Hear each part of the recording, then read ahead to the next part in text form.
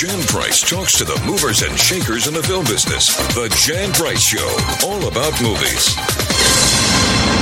You're listening to the Jan Price Show, and today my guest is director Robert Adetuyi, and we're talking about his brand new movie entitled Stand. Welcome to the show, Robert. Hi, thank you for having me. Pleasure to be here. Oh, it's a pleasure having you on the show. I absolutely loved this movie. I loved this movie. It's so beautifully done, and the cinematography and everything, but it's so unique. It's a unique film, and I love that. So our guests know what we're talking about. You want to give a synopsis of what Stand is all about?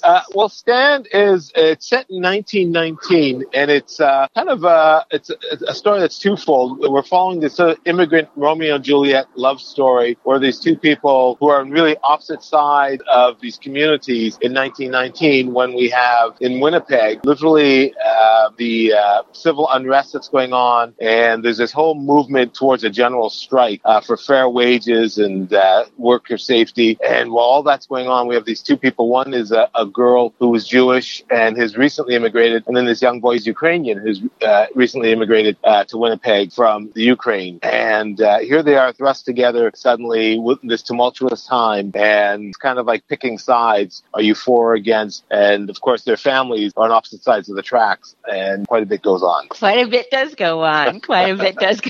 Yes. Well, it's the cinematography and the set design. I know. Did you film this on an actual set, or did you film it somewhere? And where did you film it? Did you film it in Canada? Well, we're really fortunate that we shot the film in Winnipeg, so it's all shot in Winnipeg, where this general strike happened, where the entire city went on strike. And when I was brought the project, my first concern, because I knew we had a tight budget, was, how to recreate 1919. And as it turns out, Winnipeg is a city that has really preserved a whole historic district. So all those exterior scenes that you see with the crowds and the marching, that's all there. On the interiors, we got lucky. Some places, like there's a whole sequence in a print shop, and we actually found a print shop that was active in 1919. It would have been the place where these flyers that they hand out were actually printed. So we got the luxury of filming in that actual place. And in some cases, we were inside old buildings, but we had to recreate, the set within that structure. So,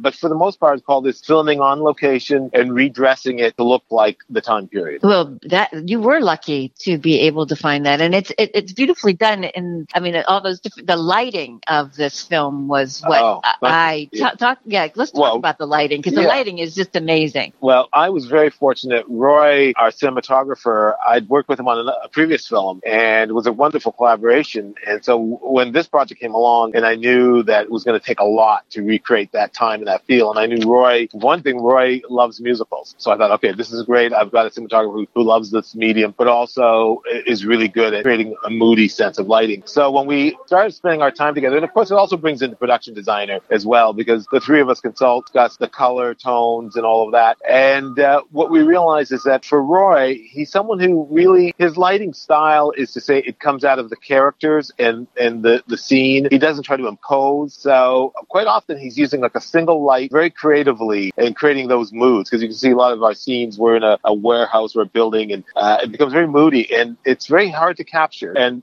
with the full color range that you see, and yet, doing it with a single light. So we spent a lot of time discussing that feel that you see in there. And as I also and Roy our conversation is more about what's the intention in the scene, what's going on with the character and the mood, and then we work from that to let the lighting and then even the camera moves reflect that. Well, it's just beautiful. It is. It's wonderful. It's a visual delight to watch this movie. And what it is I found amazing about it, well, the costumes, but it does have this really big production feel to it. And that's what's so, it's just beautifully done. Now, I love musical theater. I grew up doing musical theater. I studied in New York, and that's been my passion. And so this movie, it obviously, it's so well done. The music is so well done and put together. Tell me about how this was based on another musical, correct? Right, that's right. Danny Shore, who wrote the music, and then he and his partner Rick wrote I guess they worked on the musical as well together, and then they wrote the screenplay. So originally it was a stage musical that had done really well in Canada. And in fact, during one of the early stagings of the production, it was thought this thing really could have legs and could go to Broadway. And I think it was Jeff Goldblum was in the audience, and he was sitting next to Danny. And at the end of the play, it said to Danny, "This is a big show. This has got to go to Broadway." So Danny investigated that, and they realized that the cost of going to Broadway is more expensive than shooting a movie. So some people said, "You know what, Danny, why don't you work on getting the movie done? That'll really take it to another level. And then, think about Broadway." And that's what happened. So we took this wonderful play. It had 18 songs. So we had to really, cut back on the number of songs and convert it into a film style. And as I say, then the wonderful thing now is that they've taken the play and restructured it to look more like the movie, which is interesting now that, so the new play, it's a really new revamped version, is now getting ready to come out. Of course, COVID came along, so that changed a lot of our plans. But once things pull back and are safe again, that's the plan, is to now take it back as a Broadway show. Wow. Are you involved in that, in the production of the Broadway show, Robert? At this stage, I'm not directly involved with the Broadway production there, because as I say, they're using what we did with the film to restructure the play. So I'll be in some consulting capacity involved, but, the stage is a different medium again. And so it's too early, until we get to, like I say, COVID has really slowed everything down, including, as you know, right. The film release, everything's been slowed down. Yes. So that's why it's hard for me to say, where we're going to end up, with the Broadway thing. I mean, it's doing so well for film audiences who are watching it now. It's playing virtually across the country, and it's expanding, which is weird when you say expanding, because theaters aren't open really, but more and more virtual theaters are adding us to their list. And so it's really interesting. Rolling out a movie during this time, it's a very different experience. Yes, very different. Yeah, very different. And I don't know, even when things begin to open up, and it looks like perhaps in the fall is a reasonable guess that we'll get some semblance of normalcy back into our lives. But how that will all look for everybody, I don't think anybody has a crystal ball anymore. No. I mean, that's a whole nother conversation about just what our film industry is going to look like in another year, because everyone's got wild predictions. And as a content creator, I'm always excited because I say it doesn't matter. We'll show our movie wherever you want us to, but we'll still be creating stories. Yeah, I mean, the creative process that doesn't stop just because the rest of the world has, in a way, it allows you to go inward and to continue that creative process if you're writing something and during this time period. I think what's really been interesting is to see the ingenuity that people have come up with during this time period. A lot of, again, the virtual theaters and all of this. Sundance starts today, and it's going to be all virtual, and the virtual film festivals, and it's sort of interesting, just to see how that unfolds and to see what we decide to incorporate as later on, whether certain things that seem like they're better this way, in some ways. But I'm a big believer that movies need to be seen in the movie theaters. I say this constantly, and this is a movie that definitely needs to be seen on a big screen. But many people have big screens at home now, so it's a great one to do that. So people can see it everywhere right now. I want to talk about the casting, because the two leads, the young Romeo and Juliet of this film, are just beautiful to look at, but also incredibly talented. And the gentleman who plays the father. So let's talk a bit about the casting and these young people and the father. Well, yes. Well, I mean, of course, we knew that we had to have a wonderful Rebecca. I mean, she's this young woman who really brings the story together with her strong passion for the cause, and yet her, independence, which is so interesting to have a love story with a very strong, independent woman, and what it takes for Stefan, the young boy, to become involved in this relationship. So I always knew Laura Wiggins from the show Shameless, and I was a big fan of it. And so I knew early on that she was someone I would love to work with. And the thing is, I didn't know she could sing. So when I spoke with her manager and found out she could sing, I was like, okay, well, that's a game changer. Let's, so that happened very quickly. And our search for Stefan, who plays the young boy, love interest, he is from Winnipeg. It was really interesting because he's from that series Glee, and I was a fan of Glee, and I did not know he was from Winnipeg. So it was so fortuitous. He had decided to leave LA and come back to Winnipeg because he just wanted to get back with family and spend some time after Glee had ended. And we found him. We actually found him via LA, but it was like, wow. You're right here. Cause, I live in LA as well. So I came to Winnipeg to do the casting sessions, and we were like, wait a minute. Yeah, we were all confused. We're like, what do you mean? The guy from Glee literally lives here? He's like, yeah, he lives in Winnipeg. So that was just fortuitous that, yes. that would happen. You took the word out of my mouth. That's what I was going to say, fortuitous, yes. And we loved him. And then, of course, finding the fellow who plays his father, Mike Sokolowski, played by Greg Henry, who is just an amazing actor. And again, it was a case where people thought, doesn't he usually play like sort of nicer people? He has this wonderful smile, and you see him, so charming. And, the role he plays now is this hard living father who's tough and, has prejudices. And as you see in the story, and he has a real arc and a journey to go through as he tries to keep his son away from this girl.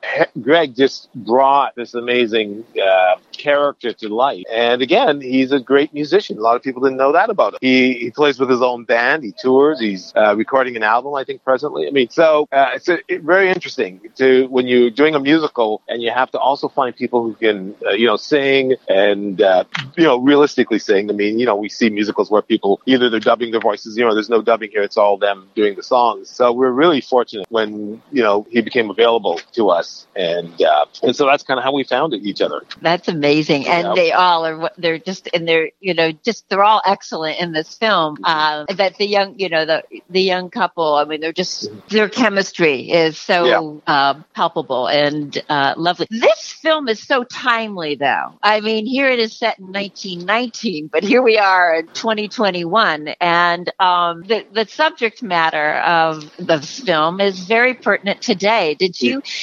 Go ahead. I say, no, you're so right. And it's interesting because that becomes more and more on my mind. When the screenplay came to me 2 years ago, when I read it, I had no idea yet that it was based on a musical written 15 years ago. So I thought that they had written this, based on what was happening with, the Trump administration and all the current reality here in the U.S. Mm-hmm. And there's a character of A.J. Anderson, who is this sort of mean-spirited businessman who's manipulating the whole scene and manipulating government. And I thought, some of his speeches that are still in the movie, I thought, okay, well, they're just sort of riffing off the things that we've heard, Donald Trump say. And then it turned out that, no, AJ, who's a real person, had said these things, in 1919. And I thought, my goodness, history really repeats itself. All those things about, wanting to ban immigrants and changing the laws so that they couldn't protest, all those things, that was all 1919, even like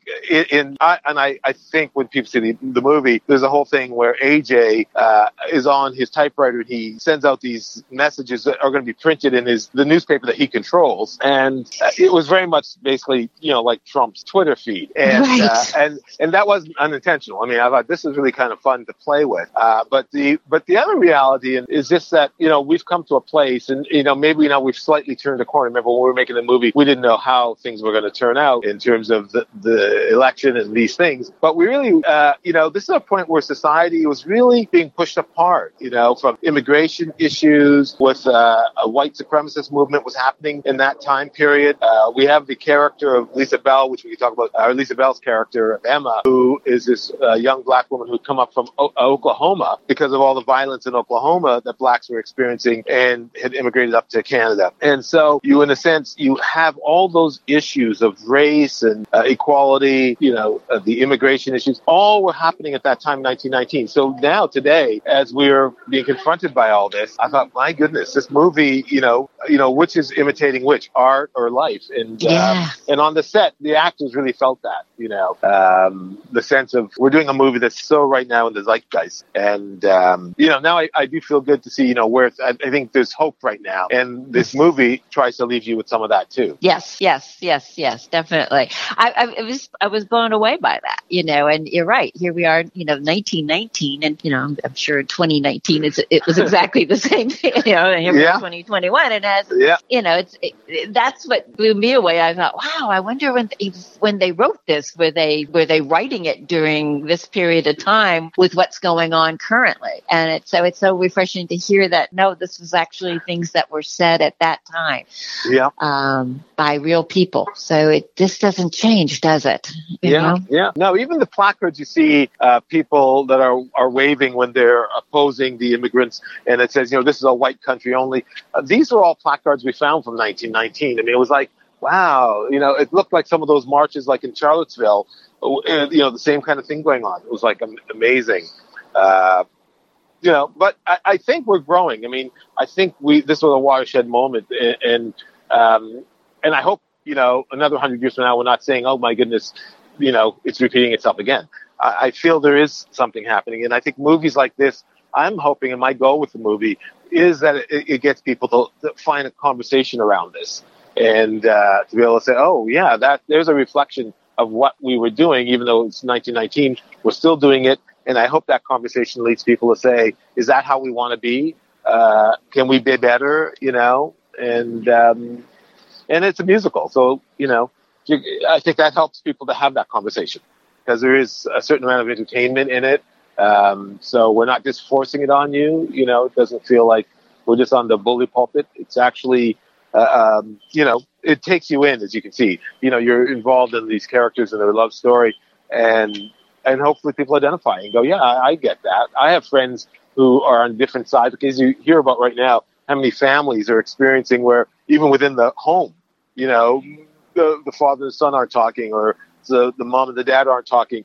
I had this experience recently with a couple. A couple of years ago, we were on vacation, and they were on opposite sides of this whole political spectrum. And it was like, wow. So people need to be able to have a conversation and be whole again. Let's hope. It is interesting. We can go off on politics here, but I've had conversations with people just recently, actually, about I've never seen such divisiveness in my entire life. I mean, we've had these issues are there, and yes, they're coming to light. And I think that's, if there's anything from what the last, 4 years have been about, it has been to shed light on these deeper issues, that we have as human beings, as a country, the systemic racism, everything. It's bringing things to the light, and we can only change when we look at it. Yep. Otherwise we're pushing it down and not being aware that it's actually there. So I think that's the positiveness of all of it, that you bring it to light, as this movie does, the same thing with the characters, and that we can, begin to work on that if we're willing to. But, I have lost friends during this time period. Again, it's been just like we just have opposite thoughts, and it's just like I can't really talk to you, or we just don't talk about what's going on in the world and continue the friendship. But I've had others that, we've just said, got apart. Yes. So, which is, but also, there's I love the wife of the protagonist, the villain in the film, Yes. And, and also about the woman. This is the beginning of the suffragette. Well, not the beginning, but certainly in the middle of the suffragette movement was going on at that point too. So we have everything going on in this film. Oh, absolutely. Well, Helen Armstrong, who was one of the people in the story leading the strike effort, she's a real character. Helen Armstrong, spent many days in jails. She really fought for this cause and other women's causes. And so we really wanted to put her front and center, and I was really happy about that. And, in a sense, you contrast her with, as you say, A.J. Anderson's wife, the evil protagonist and antagonist. And it's interesting because I don't want to give away, where things end, but it's interesting to see these two different women, and they are both strong women, but in very different circumstances. And, one married to the guy who, is the evil villain, but, her evolution as a character and how she evolved was really important. So you're right. This story takes on a lot of different tones, as well as, I say, with the immigrant issue and also indigenous issues, which, are finally coming back to the forefront, here in Canada and in the U.S. And when we're doing this story, I mean, this is sort of taking a sideways look here, but when the script came to me, there was no characters of color in the script. There was, there was no black maid, there was no indigenous people, or any of that was in the story. And so when I read the script, although I loved it, I said to Danny, the writer and producer, it'd be really interesting if we looked at the times. I think you're going to find that there were a lot of people of color involved, but back then, unfortunately, because of bias, the camera always focused basically on the white leading characters of the day, and and upper class and all that. So as we went into the history books, we were sure enough able to find all these stories of the immigrant experience of people of color, and particularly indigenous people and their involvement. So the character of Emma, which Lisa Bell plays and now sings the lead song Stan, was invented because of the fact that we realized that all these black folk from Oklahoma had come up to the Manitoba, Winnipeg, region. And so we included her story. And then we also looked at the fact that indigenous people were very involved in volunteering for the war, World War I. And so when the soldiers came back from war, there was all these indigenous soldiers who had fought, and they came back, and once again, they were treated as second-class citizens. So that character of Gabriel came out of those discussions. And I think that's just so important to recognize, the plight of indigenous people then and now. And hopefully this story does some justice to that as well. It does, and I was happy to see that you did have, a black character, in this film, and indigenous character also, because it does, again, it's all about immigrants too in this movie. Yeah. For some reason, I think we in America believe that Canada is much more open and less prejudiced than we are here. Is that a true statement, or? No, I used to think that too, and it's so funny because I grew up in Canada and went to university there, and then I went to the States. And I'd often in those early days when I was here in the U.S. telling people, "Oh, Canada's a wonderful place because there's so much less discrimination and all that." But I've really come to, I guess maybe as an adult, grown up, look at it and see it more for what it is. When it comes to the treatment of Indigenous people, Canada has a terrible track record. It is trying to do things now. I mean, it's kind of waking up to what it has done and trying to admit that, but also on the issue of race when it comes to black and brown folks, lots of discrimination. I didn't feel it as much because I'm a person of color, and I didn't. And it's funny, only more recently, about 10 years ago, talking with my father. My father was the first black person to move into not only the city but that part of Canada where we lived. And he was one of the first Africans. My dad's from Nigeria, so he's one of the first Africans to settle back then in the late 40s, right after World War II. So, but my dad told us a story about how, he intentionally had us living in a neighborhood that was kind of a mixed Eastern European neighborhood, because in the white Anglo-Saxon neighborhood, we would not have done well. And I didn't know that. So as a kid, I didn't really recognize how much prejudice was around me. My dad just sort of wanted to shield us from that and let us, be raised and just feel good about ourselves and not confront it as much. So it's only later in life that I was like, oh, things weren't probably as nice as I thought. But my dad was, keeping us away from it. And which I think ultimately was a good thing. You do need to face certain realities, but at the same time, it allowed us to grow up, in a community that was much more accepting. And that kind of worked. That's a blessing. Robert, our time is up. It's been so wonderful having you on the show. Everybody go find Stand. It's out there, right? You can get it just about anywhere. Yeah, if you just go on, I think it's something like, if you go www.stand-something, it's there. It's there. You'll find it. I recommend it. Go find it. It's a wonderful film, and you can watch it with the entire family. So I wish you much success, and it's been a pleasure having you on the show. Thank you so much. It was real fun talking with you. You too, Robert. You too. Thank you. All right. You can listen to The Jan Price Show whenever and wherever at thejanpriceshow.com, where all my shows are archived. Also, anywhere you get your podcast, the iHeart Podcast Network, Spotify, Apple Podcasts, Google Play. You can like us at The Jan Price Show on Facebook and follow us on Instagram and Twitter at The Jan Price Show. Thank you for listening. Jan Price talks to the movers and shakers in the film business. The Jan Price Show, all about movies.